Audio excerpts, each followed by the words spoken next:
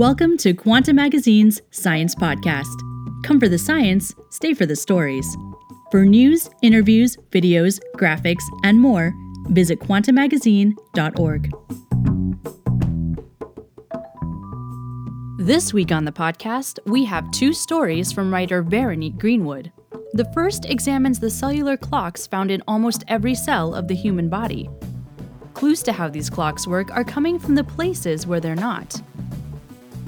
Second, a story from the archives on the insights from information theory that are illuminating nature's large-scale patterns. First, How the Body's Trillions of Clocks Keep Time, by Veronique Greenwood. Carrie Partch was at the tail end of her postdoc when she made the first discovery. The structural biologist was looking at a database of human proteins, noting those that shared a piece with the one she'd been studying. "I was just sort of flipping through it thinking, I should know all of these," she recalls. Then this one came up, and it had a different domain architecture than I'd ever seen. She looked further into the protein called PASD1, whose function was unknown. She found that among the few proteins it resembled was one called clock. And that made her sit up straighter, because clock is at the heart of a very large, mysterious process. Not that long ago, as Partch knew, it had become clear that nearly every cell and nearly every tissue in the body keeps time. Every 24 hours, responding to a biochemical bugle call, a handful of proteins assembles in the cell's nucleus. When they bind to each other in the genome, they become a team of unrivaled impact. Under their influence, thousands of genes are transcribed into proteins.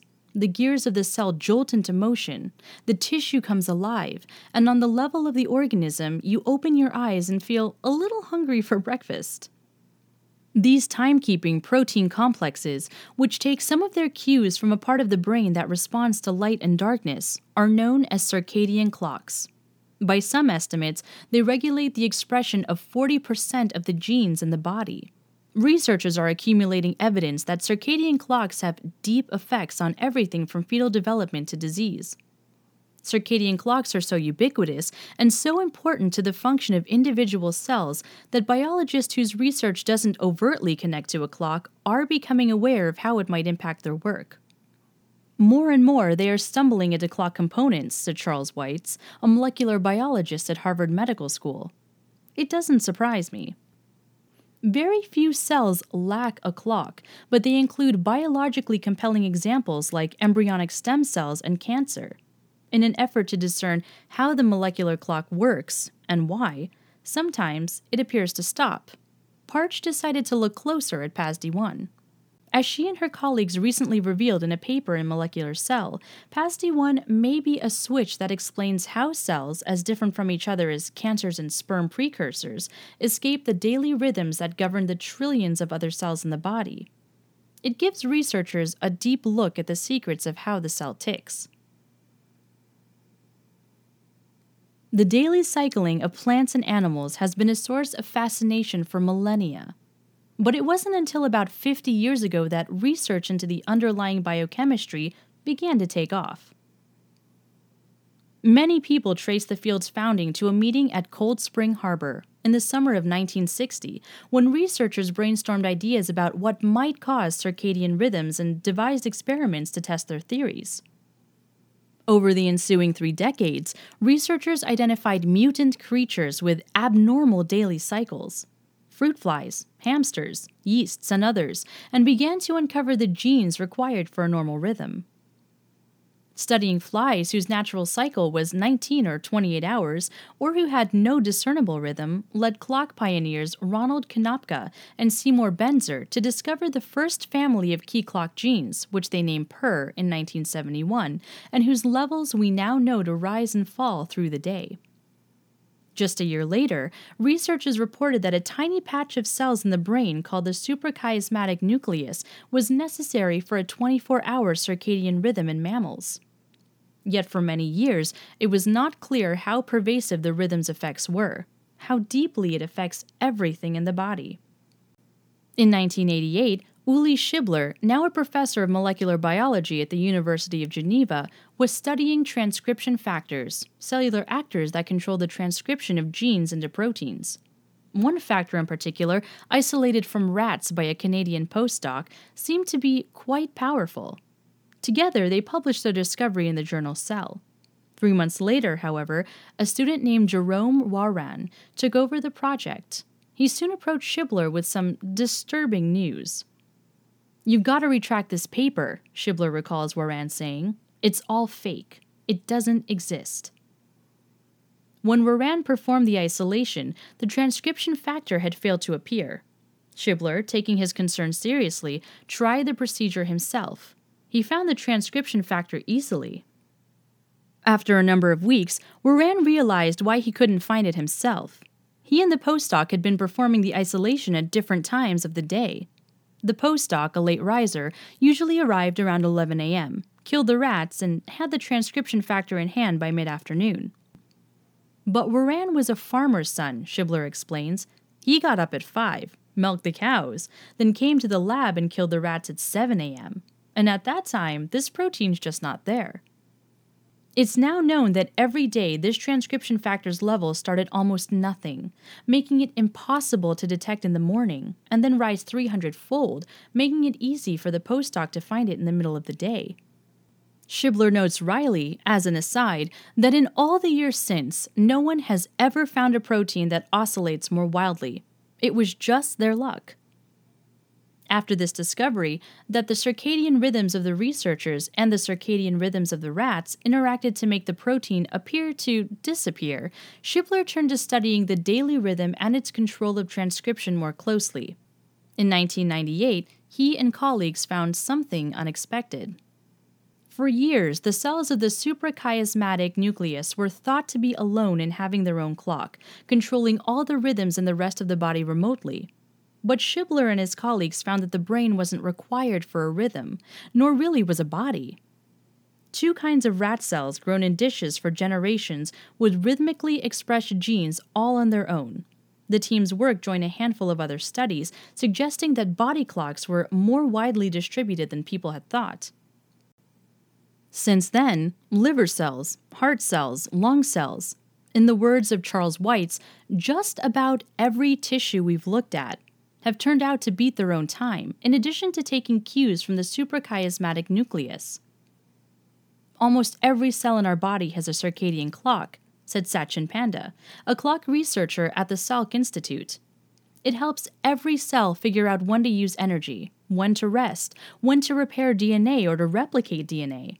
Even hair cells, Panda has found, divide at a particular time each evening. Give cancer patients radiation therapy in the evening rather than in the morning, and they might lose less hair." Researchers have spent the past 15 years untangling the molecular components of these peripheral clocks as they're known. A big step forward came in 2004 when a team led by Joseph Takahashi, now a professor at the University of Texas Southwestern, developed mice with a glowing PER protein. When PER is expressed, cells from these mice are bright. When it's not, they're dark. This advance has enabled studies that track the clock cycling in myriad different tissues and circumstances. Researchers have found that peripheral clocks are based on clock and a protein called BMAL1, as is the clock in the suprachiasmatic nucleus. Clasping each other tightly, this pair attaches to the genome and recruits other proteins to start the transcription of nearby genes, including PER. Many of these genes are behind certain physiological rhythms, the production of liver enzymes around mealtime, for instance, and the daily rise and fall of blood pressure. But some proteins, including PER, serve as counterbalances. As PER and its partners gradually build up in the cell over a period of 12 hours, they inhibit the activity of clock and BMAL1. Over the next 12 hours, the counterbalances are slowly degraded, and clock and BMAL1 surge back. John Hoganesh, a chronobiologist at University of Pennsylvania, has found that just before dawn and just before dusk, there are rush hours of gene expression, perhaps the body preparing for the different demands of surviving in the light and in the darkness. It's a tidy, self-governing system, and it's tempting to call it ubiquitous. But these studies have also revealed that not everything has a clock. Embryonic stem cells, which can develop into almost any cell type, don't keep time. The testes, almost alone among the organs that have been tested, don't seem to have a clock either. And many cancer cells do not keep a regular rhythm. What could these things have in common? This is where Parch's discovery comes in. One of the first things Parch learned about PASD1 was that it appears in very few tissues, but the ones where it does are intriguing: the testes and cancers. When Parch became a professor at the University of California, Santa Cruz, she and her students began adding PASD1 to cells equipped with glowing PUR. They found the cell's usual light was damped down to a faint glimmer, indicating that PASD1 was interfering with the normal operation of the clock. And the more PASD1 they added, the dimmer the cells were. Next, Parch and her students grew cells with glowing PUR and got all the cellular clocks synchronized. The glow would get brighter and dimmer like a sine wave with a 24-hour period, with defined peaks and troughs for as long as the cells stayed synchronized. Parch then caused some of those cells to produce PASD1. In these cells, the glow became more of a wobble than a wave, the peaks low and the troughs shallow, and very soon it faded away. The cells could not maintain their rhythm. The team is still working to pin down exactly how PASD1 calls a halt to the cell cycling, but one specific part of the protein gives them a hint. This section of PASD1 looks like a part of clock that is absolutely essential for circadian rhythms. But no one, to this day, knows quite exactly what it does, Parch said. She hopes that by understanding how the key piece of PASD1 works, perhaps, for instance, it binds to BMAL1 itself and keeps clock from doing so, they can learn the role of this key piece of clock. So far, the work has confirmed Parch's initial hunch that PASD1 would stop the clock, and it suggests that, in the tissues where PASD1 is present, it is part of the reason why the cells don't oscillate. That finding opens the door to deeper questions. With the clock directing so many aspects of cellular behavior, and with mutations in clock genes leading to illness, they've been fingered in cancers and metabolic disorders, why would some types of cells lack clock or have a weakened one? It seems like there's some really interesting and still unexplored connection between some perfect pluripotency, meaning the cellular ability to develop into any cell type, and running a clock, Parch said. She recounts experiments from Kazuhiro Yagita's lab in which embryonic mouse stem cells are spurred into development. At first, it's like, come on, no ticking, and then at some point in the differentiation of these cells, the clock comes on. When the process is reversed, the clock turns off. The lack of a clock in stem cells may be because the precise genes controlled by the clock vary so much from tissue to tissue, Parch speculates. Work from Charles Weitz's lab has shown that liver and heart tissues share only 8 to 10% of genes that oscillate daily, for instance. Stem cells have to be everything and nothing at once, Parch said. Maybe, in a cell that doesn't know what it is yet, it's not ideal to have a clock. It's a notion that could encompass the testes, where mature sperm are far outnumbered by stem cell precursors, and where PASD1 has been spotted. She has yet to look for PASD1 in other stem cells. In cancers, the protein's other known hangout, the reason for its presence are likely to be different. It may be the reason why the clock is not operational in most solid tumors, said Hoganesh, who is not involved in the work. If you're a tumor and you want to keep dividing, maybe you don't want to be confined to dividing at one time of the day. Maybe there's an evolutionary advantage, to tumors at least, to disrupt the clock so they can divide whenever they have sufficient resources, rather than being nudged and nuanced to divide at a particular time of day. Parch's group found that interfering with PASD1's production in 2 cancer cell lines made their oscillations stronger and more regular. That suggests that future work should look to see whether knocking PASD1 down might also rein in the cancer cells' out-of-control reproduction. Ultimately, the research should illuminate something more fundamental. Understanding how PASD1 interferes with clock function lets us know how the clock is working, Parch said. She and her team are also realizing that just as the clock affects far more processes than were at first evident, PASD-1 may be doing something more than just interfering with clock in BMAL1. But that work will come with time.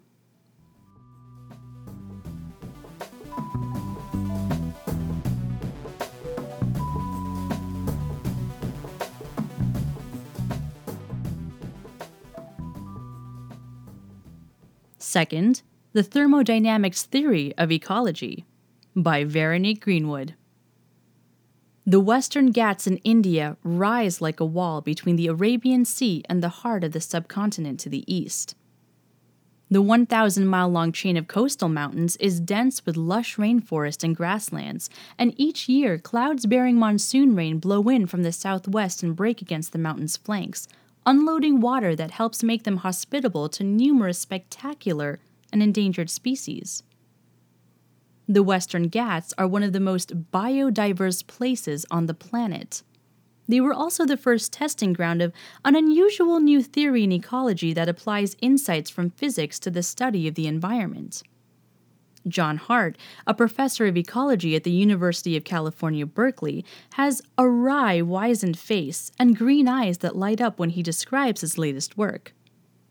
He has developed what he calls the maximum entropy, or max-end theory of ecology, which may offer a solution to a long-standing problem in ecology: how to calculate the total number of species in an ecosystem, as well as other important numbers based on extremely limited information, which is all that ecologists, no matter how many years they spend in the field, ever have.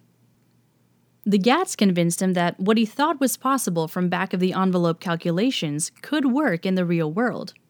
In early 2015, Hart and his colleagues published the results of a study that estimates the number of insect and tree species living in a tropical forest in Panama. The paper suggests how max-ent could give species estimates in the Amazon, a swath of more than 2 million square miles of land that is notoriously difficult to survey.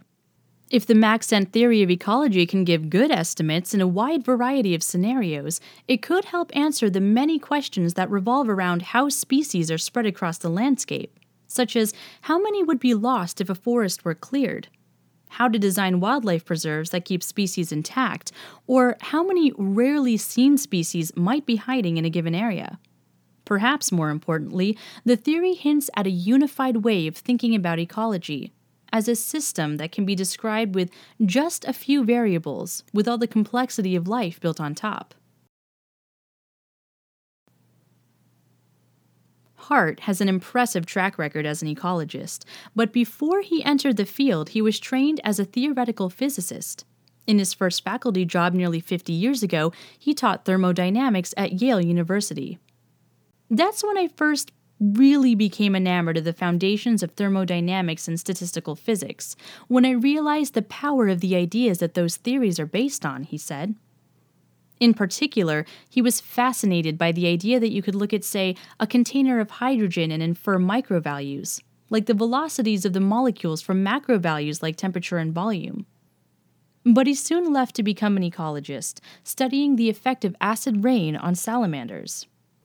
Over 25 years ago, he began a landmark experiment at the Rocky Mountain Biological Laboratory, gradually heating up a subalpine meadow using electric heat lamps to simulate the climate of 2050, in order to discover what it will do to the soil and organisms found there.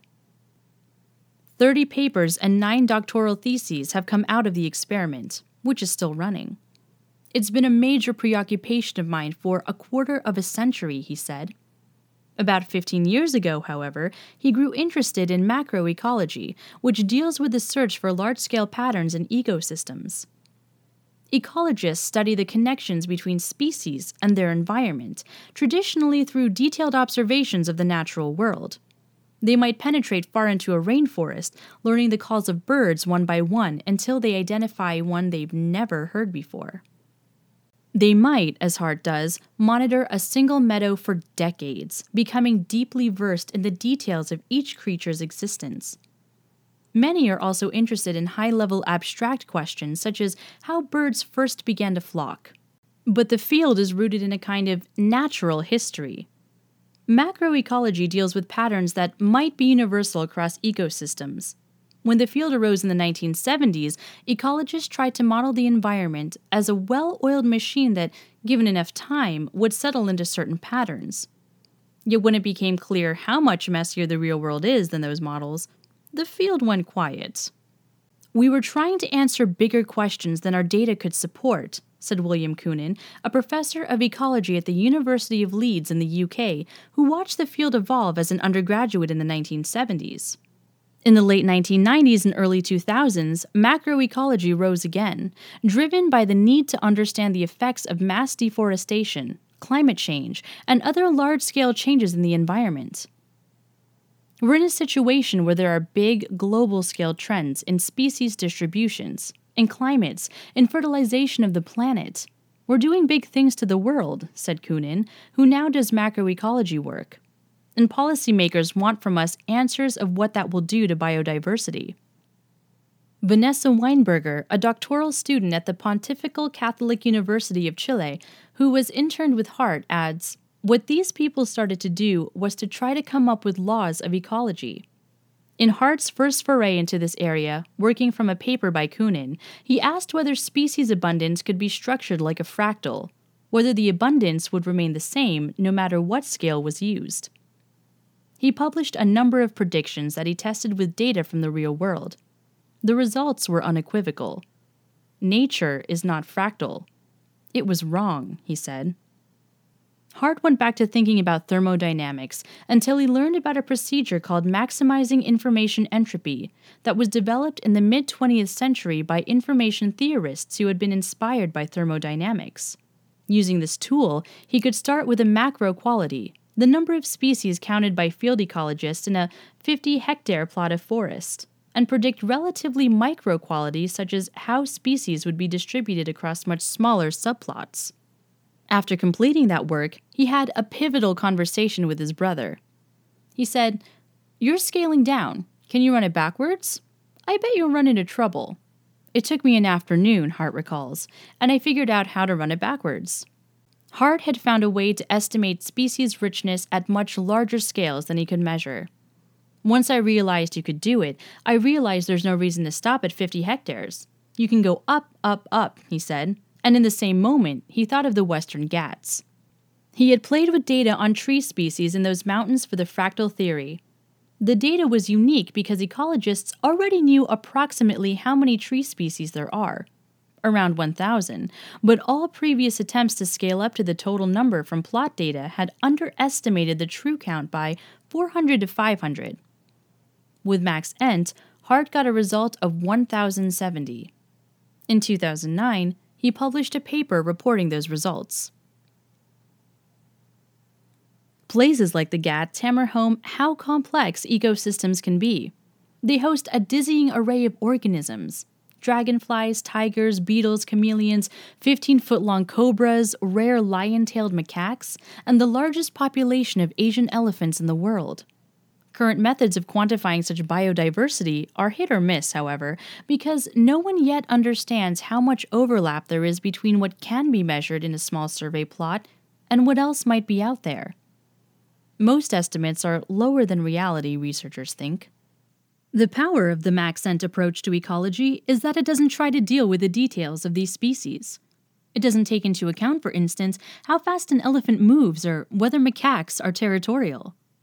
Instead, it uses ideas from information theory to calculate the likeliest scenarios that could have given rise to fragmented data.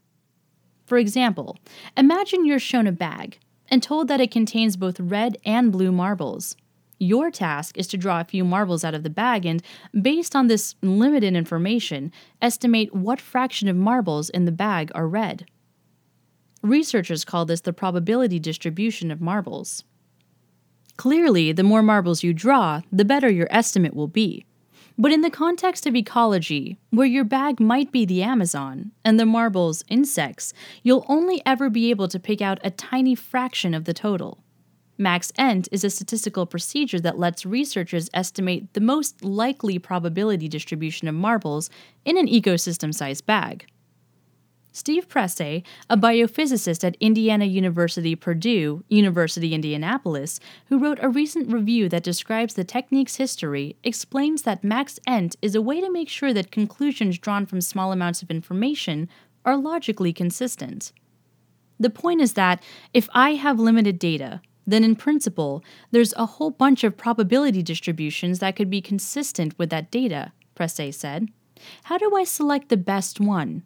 The optimal probability distribution given my problem? Maxent is a way to do that. Maxent is based on principles of simplicity and consistency, but it has additional assumptions baked into it, starting with the fact that researchers must choose just a few variables to feed into the procedure. In 2008, when Hart first considered the idea, he decided to try it out using the size of an area, the number of species there, the number of individuals, and the total metabolic rate of all those organisms. He didn't pick these characteristics at random. He had an inkling, from reading work on metabolic theory, that these had promise for describing biological systems. In some cases, they do very well. The simplification of a complex ecosystem into just a handful of variables has fueled criticisms of max-ent, because it assumes that those numbers, and whatever processes generate them, are the only things shaping the environment. In essence, it generates predictions of biodiversity without taking into account how that diversity arises. It implies that the details many ecologists focus on might not matter if you want to understand the larger patterns of an ecosystem. Hart said he usually gets two responses. You've opened up a whole new theory and you're an idiot, because we all know that mechanism matters in ecology. It's a difficulty many people have with models coming out of macroecology, including one of the first and best known, proposed by Stephen Hubble, an ecologist at the University of California, Los Angeles. Hubble's neutral theory shows individuals living, dying, and replacing each other, eventually generating an outcome that, as with max-ent, can look a lot like reality. Even though Hart, Hubble, and others present their work as null models, which show what would happen in the absence of any other important processes, their success makes some ecologists uncomfortable. Max-ent breaks everything that we ever thought about communities and species and ecology, Weinberger said. If you go to a community, you're going to find a billion parameters. Ecologists are going to say, you have to take care of the wind. You have to take care of the water. And what if the lion has a headache? They're going to try to measure everything. And that's the cool thing about John Hart. He is saying, let's keep it simple. And just with 4 parameters, at a mini or a macro scale, you can figure out how to describe these patterns. With the GATS, Hart was able to scale up from survey plots of 1/4 of a hectare to the range's full area of 60,000 square kilometers. In his latest, still unpublished work, he and colleagues used survey data from a dozen .04 hectare plots in the San Lorenzo Protected Area Forest in Panama, published in Science in 2012, to generate an estimate of arthropod species on the level of the whole forest, about 6,000 hectares. Hart's new work also uses limited survey data to calculate the total number of arthropod species in the Amazon. The authors of the science paper used several other extrapolation methods to generate their own numbers in Panama, which came out significantly lower than Hart's. That discrepancy is interesting, said Wojtek Nowotny, an entomologist at the Biology Center of the Academy of Sciences of the Czech Republic, and one of the authors of the science paper. We don't know whether max-ent is an improvement or not, he said. The only way to know for sure is to gather more data. But I see it as a very useful addition to the general exploration of extrapolation methods. Because of the assumptions that restrict it, max-ent doesn't always work. For example, it breaks down in ecosystems that are undergoing rapid change. Koonin suggests that this failure exposes one of the theory's weaknesses as a predictive tool. The whole world is changing, and places that are stable aren't so easy to find anymore. To understand why this failure happens, and to come up with a fix, Hart and his collaborators have taken censuses of insect species across the Hawaiian archipelago, from the freshest islands, just recently risen out of the ocean and still being colonized by life for the first time, to the oldest. He has also obtained data from ecologists surveying the area around Cape Town, South Africa, a location that includes a mix of disturbed and undisturbed plots. With this information, Hart hopes to take the next step toward understanding when MaxEnt works and when it doesn't. The theory's breakdown may even be a useful marker of whether an ecosystem is disturbed. Its value, Hart wrote in 2008, derives in part from the nature of its failures. You're listening to Quanta Magazine's Science Podcast, with music by Poddington Bear. I'm Leah Alfonso. For news, interviews, graphics, and more, visit quantamagazine.org.